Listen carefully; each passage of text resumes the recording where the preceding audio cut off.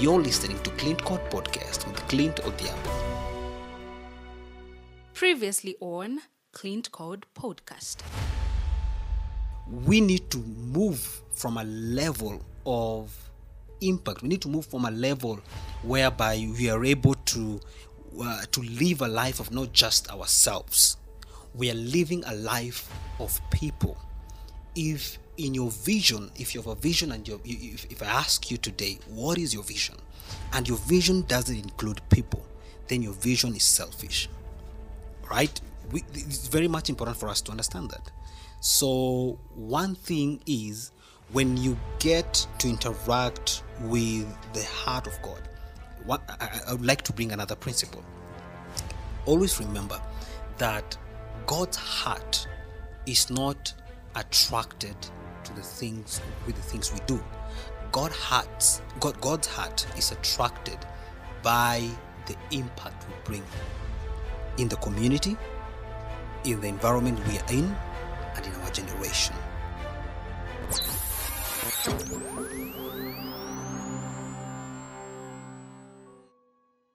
So today we are going to talk about being and having.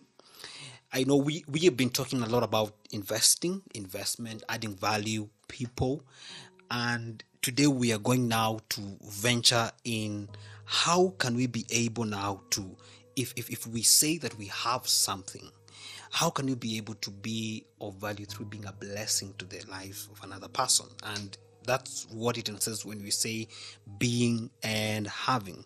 Whatever you are, whoever you are living as a life into. For example, if I'm saying that I am a podcaster, if I'm saying that probably maybe I'm a leader in a particular organization, do I really have somebody who I'm mentoring? Do I really have someone who I can say is my disciple? Do I really have someone who I'm working with? Am I really doing what Christ called me to do, or rather God created us to do, which is expressing, rather extending and multiplying our DNA in the lives of others, So being and having, whatever you are living, with the life that you're living, in terms of, or rather whatever you have inside of you, are you really extending it to the lives of others? The skills that you have, the skills of music, the skills of talking, for example, the skills of media, the skills of grow, the skills of sound, for example. So are you really extending it to the lives of another person? And so that's what we're going to talk about today. So how can we be able to extend the same in the lives of others? And that's what we're going to cater for today. So we are beginning at a note of us understanding that we are here to expand the vision, confront, to give our food on those who need it. Now, I know we are talking about, let's give an example with a normal food.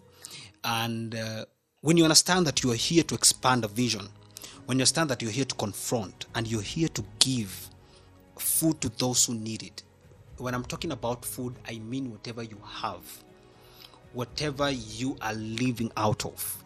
It's not just a normal food, but also a food of knowledge, a food of capacity, a food of calling, a food of desire, So when we understand that our calling is to serve always, as we read in our previous episode from the book of Mark, chapter number 9, verse 35, then we'll grow from just being normal Christians to a level of being impactful Christians, So our calling is to serve always, to feed, meaning to be consumed, to share, and to give ourselves completely, and to invest.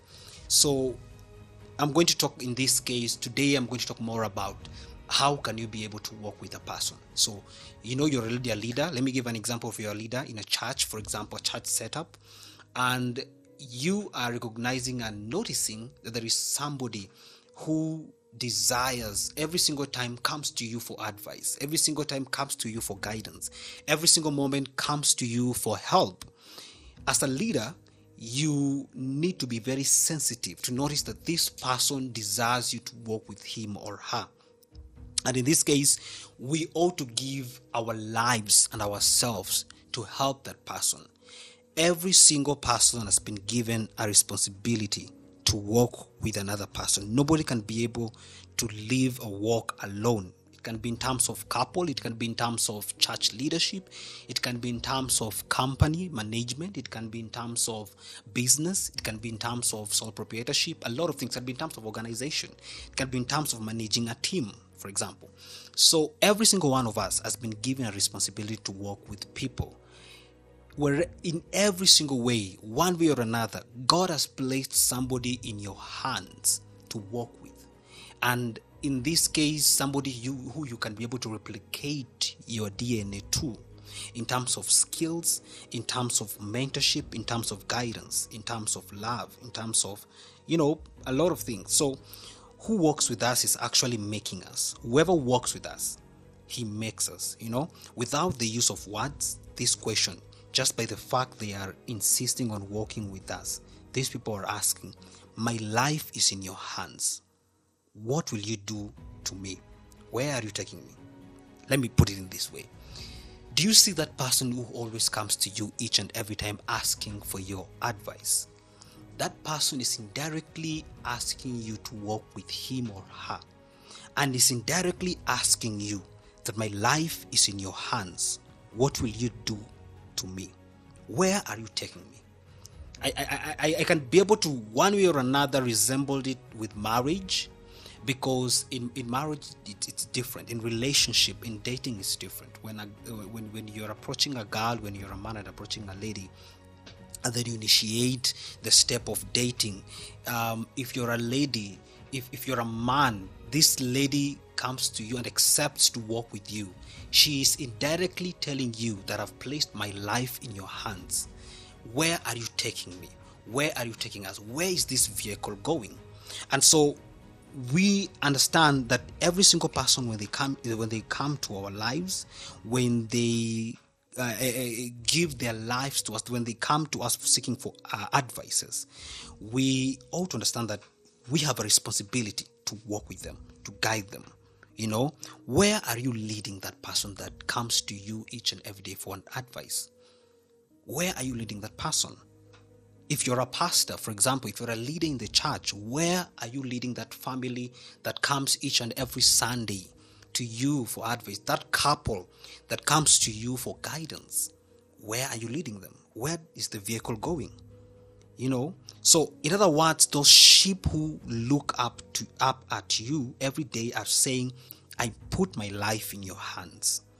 That family that is congregating at your church, or maybe at your fellowship, at your e-group, at your cell group, that father entrusted his family to you. They are there with expectations. Where are you taking them as a family? Where are you taking us as a family? Where are you conducting this potential to? Because as a family and as a couple, we have a potential. So where are you really generating this potential to? Mine, my wife's, and my children's. My children are growing up in this church. Where will you take them? Because if you put this aspect of being and having and investing and giving what you have, you need to understand that those people are your responsibility as a leader. And in this case, I'm not just talking about a leader in church. I'm also talking about a leader in an organization. In this case, it's not just about you just leading and leading. No, it's about you giving whatever you have. You have a responsibility as a leader for those lives.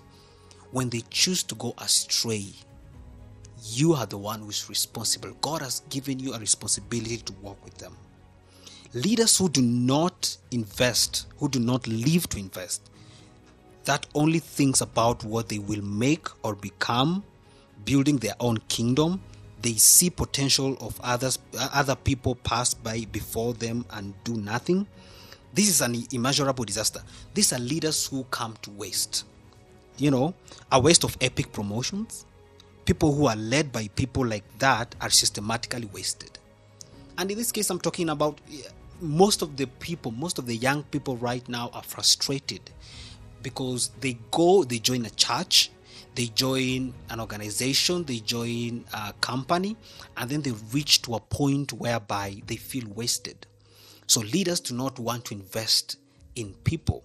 Leaders do not want to invest. Church leaders, I'm sorry to say, but church leaders are fearing investing in the potential leaders and the potential congregation who can be able to be leaders.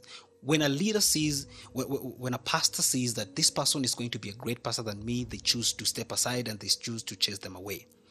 It's very much important. Jesus' model of leadership talks about investment, talks about impact, talks about increase, So it's important for you to understand that. What then is the investment we have made in the people who are close to us? Which kind of investment have you made to the people who are close to you? Let me ask you this question. Which kind of investment? Have you been with them? Have you been holding their hands to pray with them? Have you been always there encouraging them? Have you always been there showing them that this is the right path? Have you always been there to condemn them? Or have you always been there to reveal to them and show them the right model, who is Jesus, by loving them? When you understand this reason, you also realize that it is applied in all areas of your life. What investment do you have for your family, your wife, and children? Going to school is good, but it's not just it's not enough for an investment, if you may ask me. Going to school, it's good. It's part of, yes, an investment of taking your child to school, but most of the times you tend to find out that parents take their child to school and they neglect them. They refuse to invest in their life spiritual. They refuse to teach them in a right model, right? So I agree that it is cheaper to do the same. It is cheaper to take it is easier to put the life of your children in the hands of a good school or a college, because when you pay the bill at the end of the month, you can feel excused to do any investment in your children's lives. This is easier and simpler. After all, it doesn't require emotional investment, inspiration, and involvement from us. What is the investment we have made in the lives of people we love the most and those that God has placed around us? Which kind of investment have you made that? Have you made that can be able to bring an impact? Because knowledge is good, but it needs to go deeper than that. So the way we have to generate connections is through investment. Start to invest without limitation. Start to invest and believe. Begin believing, begin to give, begin to surrender, begin to connect and encourage without limits. So today we wanted to talk about being and having. I believe that you've been blessed. I believe that God has guided you and you've gotten something, So it's important that you ask yourself this question as we finish. Do you generate? Do you invest? Who has been the focus of your investment? As you think about this during this week, who has been the focus of your investment? Who has been the focus of what you give? Do you generate? So very important. God has put everything in us to give out.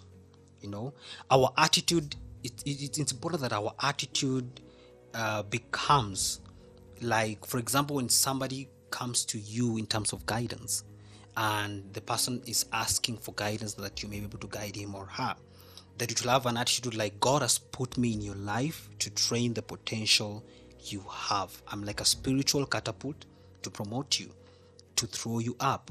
God will use my life to be your personal trainer, your life coach. God will use me to be your mentor. That should be our attitude. That God has placed these people in our hands and we begin to be the trainers, to begin to be the people that unveils their potential. Like you walk into their lives and you tell them that I want to share all I know with you. And that's why God planted you in this church. If you're a leader in the church, and if you're a leader in the company or in the corporate world, this person God has brought you so that you may be able to teach this person to coordinate a company or a business, to be a salesperson. So John 13 says that Jesus loved his own.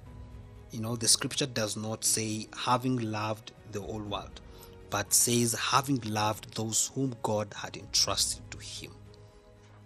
That's what we wanted. That's what I wanted to talk to us about today. Who are you investing in? Who has been the focus of your investment? May God continue speaking to you, and may God continue enlightening you. And see you in the next episode. I hope you're being encouraged, and I hope that God has been a blessing into your life, right? To wrap up, have an amazing time, have an amazing week. May God